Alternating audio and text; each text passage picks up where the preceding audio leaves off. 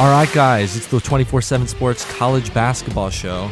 As someone who's been editing a lot of our 24/7 sports podcasts, I've noticed that everyone's like, welcome to this, welcome to that, and I'm doing the same because I'm editing all of them. So this week I decided you're not welcome.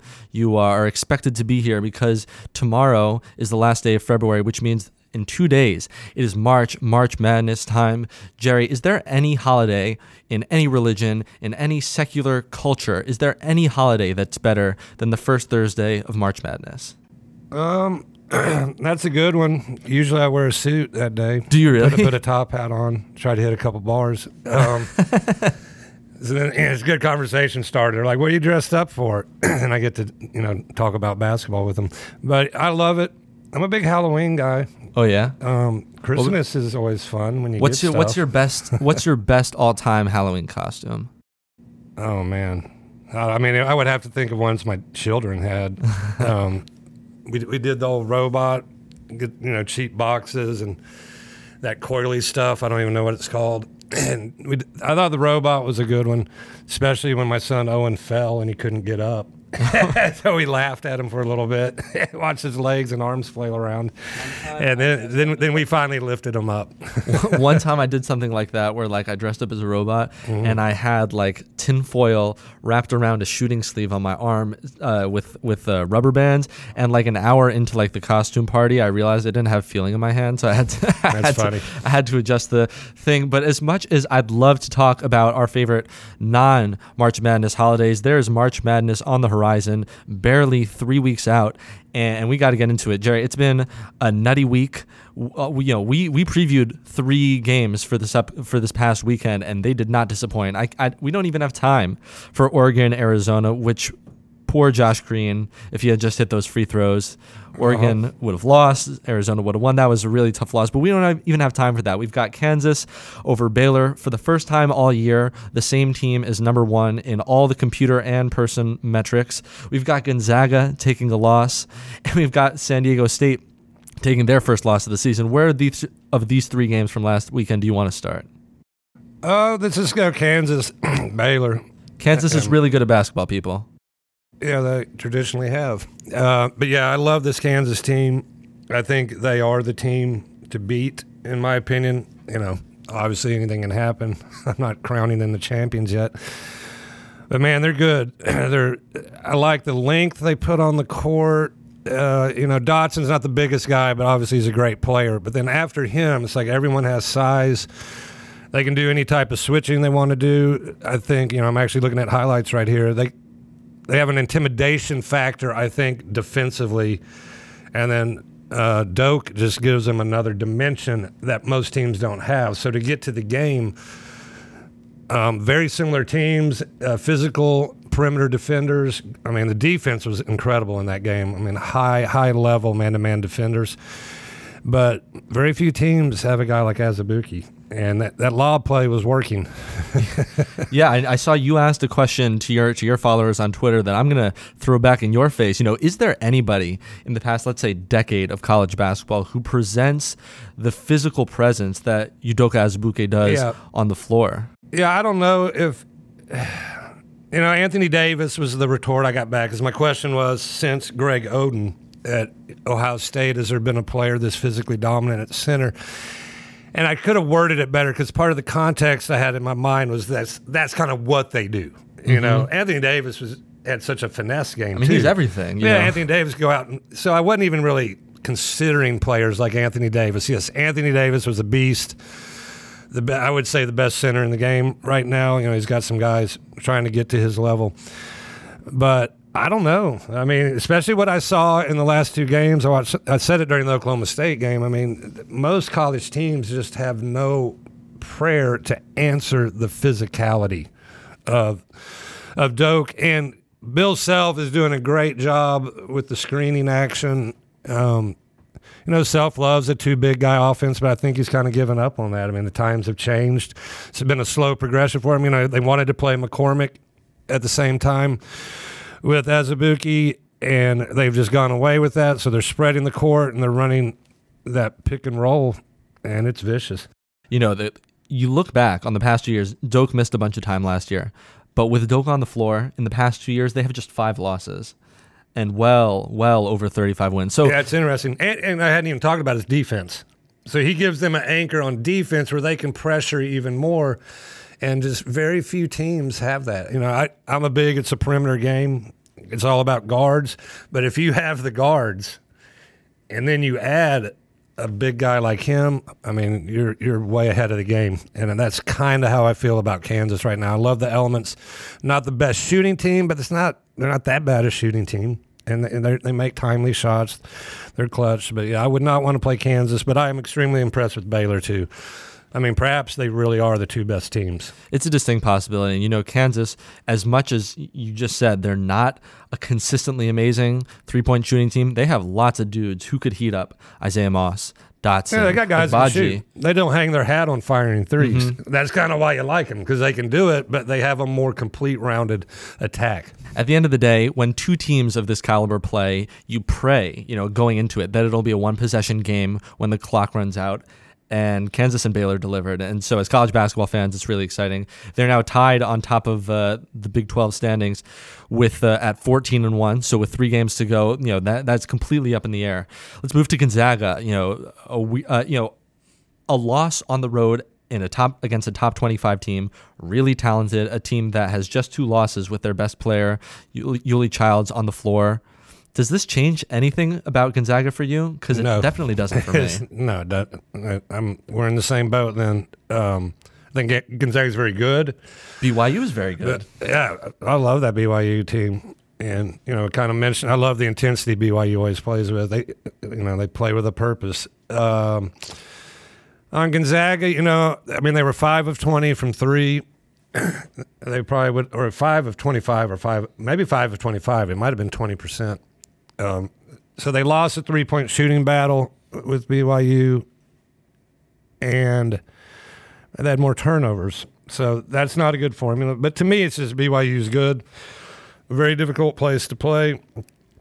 You know, I wish Gonzaga had a little more, I don't know, quick. I kind of like a team that has, I mean, not just a point guard, but really I feel like they have at least a point guard out there, if not more than one. And, you know, ideally more than one. Like Kansas has a good situation there. Marcus Garrett and Dotson. With Gonzaga, I get the feel they got like guys just playing point guard, if that makes sense. And that causes uneasiness with me.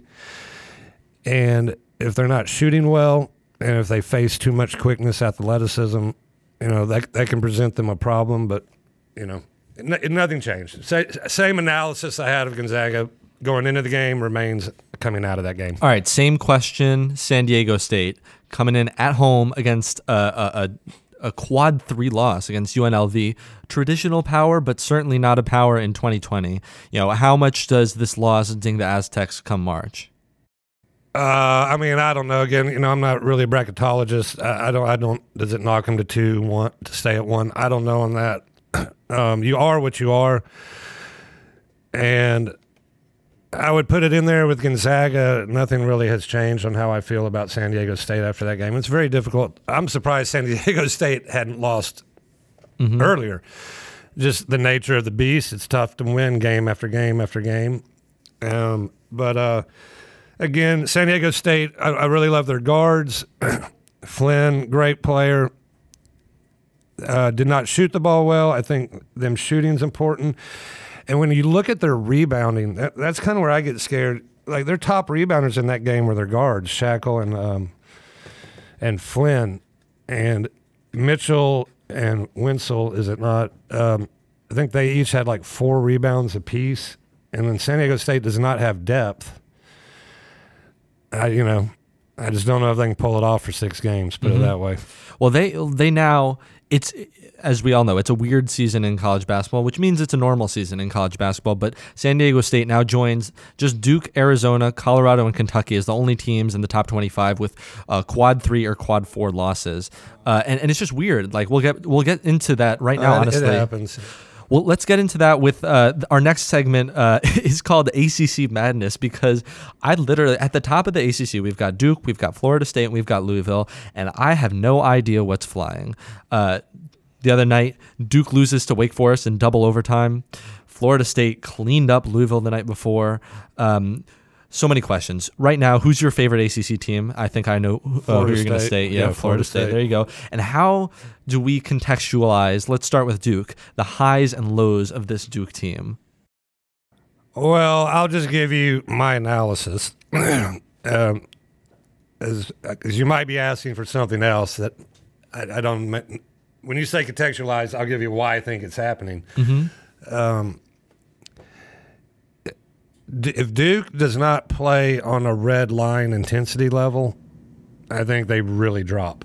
Some teams can afford maybe to do that a little more than I think this Duke team can. Well, let me illustrate that point for you, because I was looking back on the game against Wake Forest this morning to prep.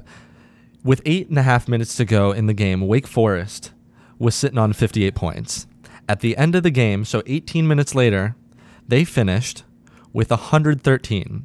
So that meant that Duke gave up. You counted the overtime, right? Yeah. So in other words, just making sure. I wasn't listening that well to the numbers. 18 and a half minutes, they gave up 55 points, right? So that's not even a full half of basketball. They gave up 55 points. So I think that it just illustrates your point that if they're not all there, they're not going to be. They're not going to be that good defensively. They have to be revved up. I think they also need their stars, Trey Jones and Vernon Carey, to play really well.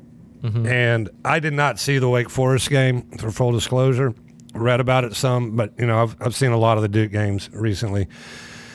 And if they're off, that really hurts Duke. And because I think it's just such a toss-up. Where's Duke going to get anything else from? And in some games they get it, and it's moved around some. And I'm not saying that the other players, the complementary players, are bad. They're not. Obviously, they're good. Duke's a top 5-ish team, but those are questions with Duke, But if Duke comes out, because Coach K can coach, they have the right game plan. If they are tuned into the game plan, if they play on that red line, intense man-to-man defense with focus and teamwork, they're on the edge. If they're there and their star players play well, the other guys don't play that bad, they're good enough to beat anyone. They're good enough to win it all. Mm-hmm. But they need those things to happen. So, I mean, it's just wild, thinking about this Duke team. This is not something I'm used to saying when I talk about Duke, and I think it illustrates the point. Let me ask you this question. What is Duke's worst loss? And it's not an easy one to answer, and that presents a problem. Is it Stephen F. Austin at home? Is it Wake Forest on the road? NC State? I mean, Clemson, I don't even know. And I think that illustrates the lows to which this Duke team can fall to. And so last question on Duke before we get to Florida State, and I know you're itching to get there. Gun to your head, who's a better basketball team, Duke or Creighton? Because I know you like Creighton. That's a good question. I kind of like Creighton. Yeah. Well, let me tell you this. To be honest, I mean, Duke has just 4 quad 1 wins. Creighton has 9. Yeah. Well, you win or lose to who you play against. But I get what you're saying. I look at it just more eye test as a scout guy. I mean, I look at wins, losses, don't get me wrong, and try to contextualize them. But teams have bad games. I mean, Duke losing to Stephen F. There's outliers and anomalies for any team very often. But I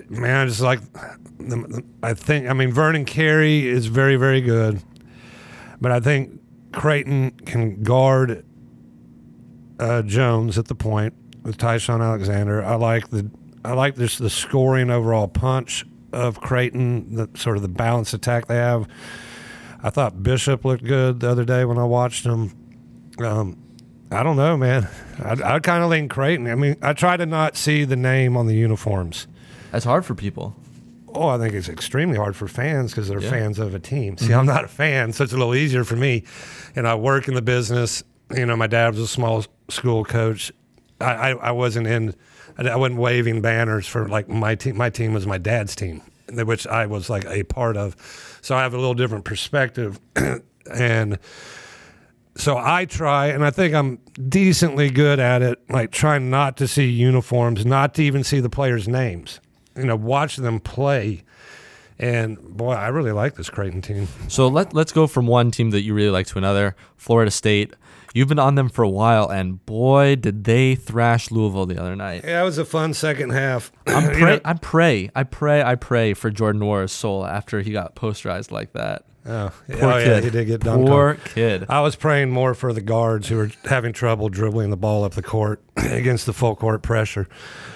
That's really what turned the game. That it was, as I come out of a tradition of full court man-to-man defense, and so that was fun to watch because you don't see much pressing anymore in basketball. The players are too good, typically, and it's too much risk reward. But Florida State was pushed into that position, and they might be thinking we need to do this more because it was two separately different halves. They totally took it. It's not always when you press. It's not always about stealing the ball.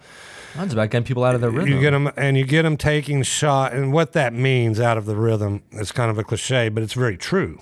But specifically, what that means basketball-wise is the obvious. You get rushed a little bit.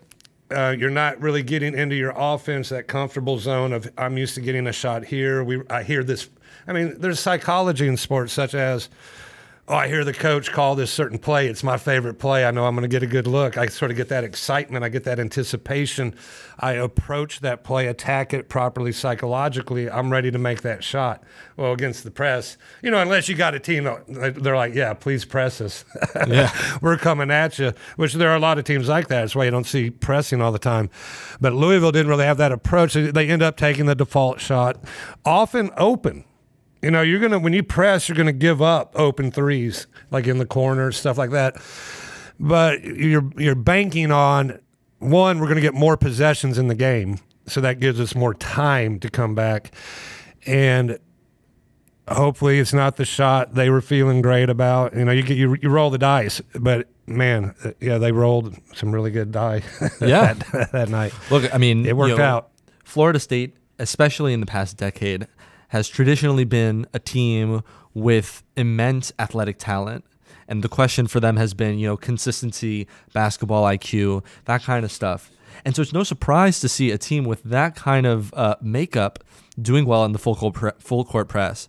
So with 3 games left for Duke and Florida State and 2 for Louisville, we've got Florida State 14-3, Louisville 14-4, and Duke 13-4. And so obviously Florida State is the favorite going into the end of the season. Who you got for the ACC? I don't know, man. I don't know who they play, but I like Florida State. Florida State. We're going to get into this. I would have to see the schedule. We're going to get into this a little. I'm going to wager on this at the very end of the show, but Florida State has some real bunnies. So that's going to do it. And that I'll stick with my answer. Florida State. Well, there's nothing wrong with saying that the team in first place is going to finish in first place. Well, with inertia. Usually that's the right thing to say. Mm-hmm. Which is why it's always safe to say Kansas is going to win the Big 12 because I don't know if you heard, but they're usually the best team in the Big 12. Yep. That's right. So that's going to do it for the first half. We'll come back on the other side with 24/7 Sports just released new rankings for the class of 2021. We're going to look at the top 5 players with Jerry. And we're going to look real quick at Syracuse, which is yet again, can't believe I'm saying that, on the outs looking in for the NCAA tournament and then looking ahead to who could clinch their conference championship this upcoming week. Stay tuned. And we're back, 24/7 Sports College Basketball Show. Be sure to hit us up on Twitter at 24/7 CBB Pod. We are rounding into form. We've got questions for Jerry there. You ask him, we'll answer him on the show. That's a promise. Really hope we can see and hear from you guys because we want to answer the questions that matter to you. But for now, I've got questions, and that is, Jerry, how confident do you feel in this new release? We've got the top 5 kids, top 5 players, I should say, in the class of 2021. We've got Jonathan Kuminga, Chet Holmgren, Patrick Baldwin Jr., Paolo Banchero, and Jabari Smith. Let's start with Mr. Kuminga. Everyone's got him number 1. Why? Well, the easy answer is the best. What makes him the best? Great size, 6'8". Combo forward, kind of that, I don't know, it seems to be a good place to be in today's game, is that 6'7", 6'8", type guy who's a combo forward and, possesses versatility, inside skills and outside skills. He's that type of guy. He can post up and get you baskets. He can shoot the three. He's got physicality. He's just a really good player. Mm-hmm. Mm-hmm. He'll rebound as well. It's the best way. He's good. Sometimes as scouts, we overthink it all, because for one thing, some guys check a lot of boxes, and that would be like of a combine nature or, an easy scout. Does he dribble good? It's about being a player, a lot of times. So sometimes I think we can overthink stuff a little bit. What I try to remember as a scout is, what if I were choosing teams for a pickup game? Who would I pick? Mm-hmm. And so if I have confidence as myself as basketball knowledge and think I would be a good pickup game GM, I'm going number one with the guy. Who do I want? I would want Kuminga on my team. So that'd be my first pick. So there's a possibility that Kuminga might reclassify to 2020. And so from that, I have two questions for you. First, if he does classify up to the class of 2020, where does he fit in that class? Oh, man. I did not prepare for that one. I'm going to pull up the ranking, then I'll give you an answer. Let's keep rolling. We'll come back to that. And so the other question then is, if he leaves the class of 21 for the class of 20, who rises to number one? Because I know that's been a hot topic of conversation here in the 24/7 Sports office. Not everyone has the same answer, so I'm curious where you stand. Well, I'm good right now with Chet Holmgren. He's our number 2 guy. But I do have reservations. All right, so Holmgren, 7-footer, extremely skinny. You can think Porzingis a little bit. I like the comparison of Tayshaun Prince from back in the day. Played for Kentucky and Detroit just because of he's a little taller than Tayshaun, but Tayshaun practically played like a 7-footer. Does Chet Holmgren's arms go down to his ankles? Exactly, they don't. But you put it all together, they're similar length and just, scarily insane skinny. But obviously, Tayshaun Prince, when Durant got in the league, there have been skinny players that have success. Porzingis, it's just tough these days, because his center of gravity is high and all that. But he can play. People should check out his highlights. Really, really good feel for the game, kind of like a point forward, and can shoot it. You just wonder about, does he bring enough mass to the court? And so can he make, you'll watch him play, and the question is how far these unique things he does, how well will they translate when he faces upper level physical type players? And he has success against them on the circuit and all that, the AAU stuff, the travel circuit, but night in, night out, and that's just a question with him. And do you think that could possibly make him a little more injury prone? Oh, there's always that chance. But, if you're too heavy, like Zion, you're injury prone. I guess everyone's injury prone. A lot of that's genetics. There's that possibility, of course. The guy that's really on my mind is Paulo Banchero. Mm-hmm. Power forward out of Washington. Just a big, like Rico Gathers, who played at Baylor. Whoa. Back in the day. He reminds me of him with way more game. Like handling the ball, passing, shooting. And Rico was a good player, but you remember the physical beast he was. So much so that Rico Gathers plays football now, isn't he? Yeah, in the NFL. So you want to compare someone to a real beast. Yeah, people should check out highlights on our site. You come to one of our player profiles at 24/7 Sports. I'll get that plug. And you get those highlights. But, plug that. But I think he can really play. And me included might be making a mistake of taking his physicality and size for granted. And we always tend to think, oh, this guy will get bigger. Mm-hmm. But will he ever get as big as this guy? You know what I'm saying? I'm sure people are like, oh, well, one day they're going to catch up to Zion, and he's not going to be able to just bully people. Well, he's still bullying people. They never. A lot of times they never catch up. So Banchero is a guy for me that I really have my eye on. I might as well just roll through the guys. Banchero. Yeah. He's 15 pounds heavier than anybody else in the top 15. Yeah, that's a big dude. He's a beast. He can move. Dude. He can. He's got 235. He's got a well-rounded skill game and very intelligent player. And he plays with a chip on his shoulder. Like he puts his physicality to use. He competes. And that's huge for me. So I have my eye on him. Let me do a more general thing. This ranking right now, 2021, these guys got a little time. So they're in their junior season.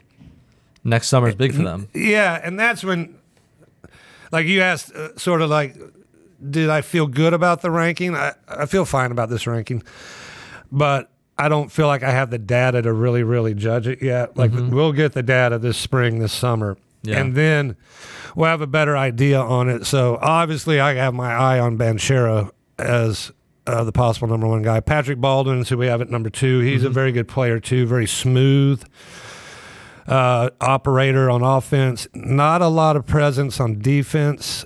He's more of a finesse. He's skilled and he's athletic, but he's not blocking shots all over the place and guarding all kinds of positions. And he's not a huge impact defense guy, but very, very advanced offensive game. So he's a guy to keep an eye on. And then who we got 5th? Jabari Smith, upside guy. I would probably feel the least likely on him because I'm just moving away from upside guy. Now I know Holmgren, Chet, who we talked about, has some upside stuff to him, but he has a very well-versed game. Jabari Smith, length, athleticism, and can shoot. Those are pretty important. Yeah. But he's got a lot of development to do outside just those specific areas. Honestly, it sounds like if Banchero can have a good summer and our man Kuminga and our man Jonathan Kuminga could pop up to class of 2020, then you could see our power forward, 6'9" power forward out of Washington jumping into Jerry's number 1. From what I'm hearing from you, it sounds like there's a chance. Yeah. So let's slide back. I pulled up. Yeah, there's a good chance. So I think I've probably said enough about it, and I need to talk about it again in a few more months. I pulled up the 2020 rankings. Oh, did you here pull for it you. up? Yeah, I was so if Jonathan Kuminga reclassifies to class of 2020, where would you slot him? I like him, and I might have a little. Like, are we looking at the composite here? Yeah, we're looking at the composite. So it'd be, individually, for me, I would put him in probably. I like Cade Cunningham would be my number 1. His own man. I've been on him a while. Evan Mobley, some of the same concerns about physicality and stuff. That's number 2. I would put him probably ahead of Evan. I mean, I don't know, man. Anywhere from 2 to 5. But it takes time. It's hard to just boom give an answer here. But off the top of my head, I'd put it this way: Cade Cunningham number 1, and then I could see 2. I could see him being number 2. I could also see him being. I don't know what we'll decide as a team. Under Evan Daniels' leadership, but it could be 3, 4, 5. I mean, that wouldn't throw me off right now. I'm just so impressed with guys who reclassify, and I want to move on because we got a couple more things to talk about. But lastly, I'm always impressed with guys who reclassify and then still manage to stay in the top 5. Like, that just like speaks to the talent. It speaks to like you're a year behind in development. It speaks to, in my opinion, people overdo the age thing. It's just like between 17 and 18 is a real physical year for people. People, hit their final growth spurts. People have an opportunity to get another year in the gym. Not necessarily with the elite guys. That's fair. Because they're not normal humans. So you follow what I'm saying? So like a top 5 guy is kind of, I mean, obviously you run out of numbers, and I'm just giving another side. No, please do. Because I hear what you're saying. It's just impressive to me, But when you deal with that range and that type of athlete, there's not many. Put it this way: most top 5 players are top 5 talented, like when they're 15. Yeah, that's fair. And there are some like Anthony Davis had the huge growth spurt. Sure. But Obi Toppin. That's something you got to remember. Like, if you're a 5-star 1 year, and we're talking theoretically, and of course, like if a bunch of guys reclassified, then you'd have too many numbers. You can't have 5A, 5B, 5C. Sometimes you want to, because you think, because every year it's relative. So 1 year, yeah, number 5 is better in another year than a number 5. But in general, if you are sophomore, junior, or senior, and you are in that higher range, it's like if a top 5 sophomore plays a game against a top 5 senior. Yeah, sure, the senior should be older. He has advantages, but you don't go into the game like, oh my God, I hope little Johnny Joe, the sophomore, can hang with this. You're like, we got 2 top 5 guys going at it, you know? Yeah. Well, it reminds me when I was an intern in Washington, D.C., working at a foreign policy think tank, the summer after my freshman year of college, and there was a girl who I was interning with, and I was like, this girl is smart, like really, really smart. Uh-huh. And her writing was better than all the rest of us interns. We were all pretty young. But then out of nowhere, I find out she wrote an op-ed for the Wall Street Journal, and I was like, oh, so like you're not like a good writer relative to us. You're just like a straight up good writer. Mm-hmm. And I feel like that's what you're saying. You're saying about these 5-star guys. So let's move on. Yeah, they're different. I mean, they're 5 stars. I mean, people really need to think about this. If you are 16 years old and you're ranked in the top 5 in America in basketball, do you realize how elite a human being, in a way, or as a human being, how elite that makes that person in their field? Mm-hmm. Yeah, absolutely. I mean, and I don't think we always think that through. Top 1% of the 1%. Yeah, I mean, so how many kids in Europe or South America are going to be better than this number 3 player in the country as a 16-year-old in America? You know, obviously, like, to me, grown man physicality, like when you get to the NBA, like a 19-year-old or a 20-year-old playing against a 28-year-old. That's different. That, to me, is like, that's why it takes some time for elite players when they make the move to the NBA. But when you're in that, like, just to me, just kind of like, we've gone past adolescence, we're past puberty, we're teenagers, we're not yet adults yet. You know, I'm expecting a 17-year-old to be able to hang with a 19-year-old or whatever. All right. Well, we're pushing up against the edge of our time, so I'm gonna push our conversation about Syracuse to next week. Oh, okay. And let's jump right ahead to a conversation about the upcoming games this week. And I just wanted to run through real quick. There are a couple teams that can clinch, power conference regular season titles this week. So those are some games to watch. So my Maryland Terrapins, who came back down from 17 last night to beat Minnesota on a crazy Daryl Marcel shot. Shout out to Daryl. Shout out to my Terps. So they could clinch a share of the Big Ten with a win on Saturday against Michigan State at home. And if Wisconsin, Illinois, and Penn State all lose between now and then, because the top of the Big Ten is wildly close, Maryland would then clinch it outright. So 2 wins clinches it for Maryland. A win and a loss by all the teams that are 1 game behind, that'd do it for them. You think there's any chance Maryland gets a 1 seed? Yeah, there's a chance. I don't know, man. Jerry, you're so cautious. I'm not. Well, you're so cautious. No, I'm not. When I don't know what I'm talking about, I try to be cautious. I am not a bracketologist. Mm-hmm. I kind of have an aversion to that. I don't really pay attention to it. So I'm cautious because I don't know. So Kentucky then could clinch the SEC outright with a win over Auburn on Saturday. What are you looking for in that game? Kentucky-Auburn? Yeah. No, that'll be fun. It'll be fun. What am I looking for? You got to assume it's going to be a fast-paced game. A lot of shots. Yeah, I mean, it's going to be fun watching the guard matchups, the speed of the game. Kentucky, I think, man, I'm going to get on a pet peeve here about tempo. Do it. I'll sit back and relax. Here we go. Well, people always talk about this team doesn't want to play fast. You don't want to get on a running match with this team. Well, what does that even mean? So how does me walking the ball down the court keep the other team from running? Now, it creates fewer possessions in the game. Maybe you try to lull them to sleep, but it's kind of hard to do that because if a team wants to run, they're going to be pressuring you on D. and, maybe make them use energy on D, but I've never seen a team that wanted to run who had to play a lot of D, then got the ball and was like, oh, geez. No, it's usually you get the ball, you're like, let's play faster. So, but what you do, and I think this leads to the Kentucky-Auburn thing, I think the key thing is shot selection. So when you take poor shots on offense, whether you're playing fast or slow, and along with shot selection, I'd say rebounding coverage, proper, basically not rebounding, getting back on D. Most teams are playing more of that style, like one or two guys go rebound. If you take good shots, and to get good shots, sometimes you have to run. So Kentucky's got to play fat. They got to play what Kentucky does. But if they don't get that good shot off the initial push, I do look for Kentucky to try to go inside.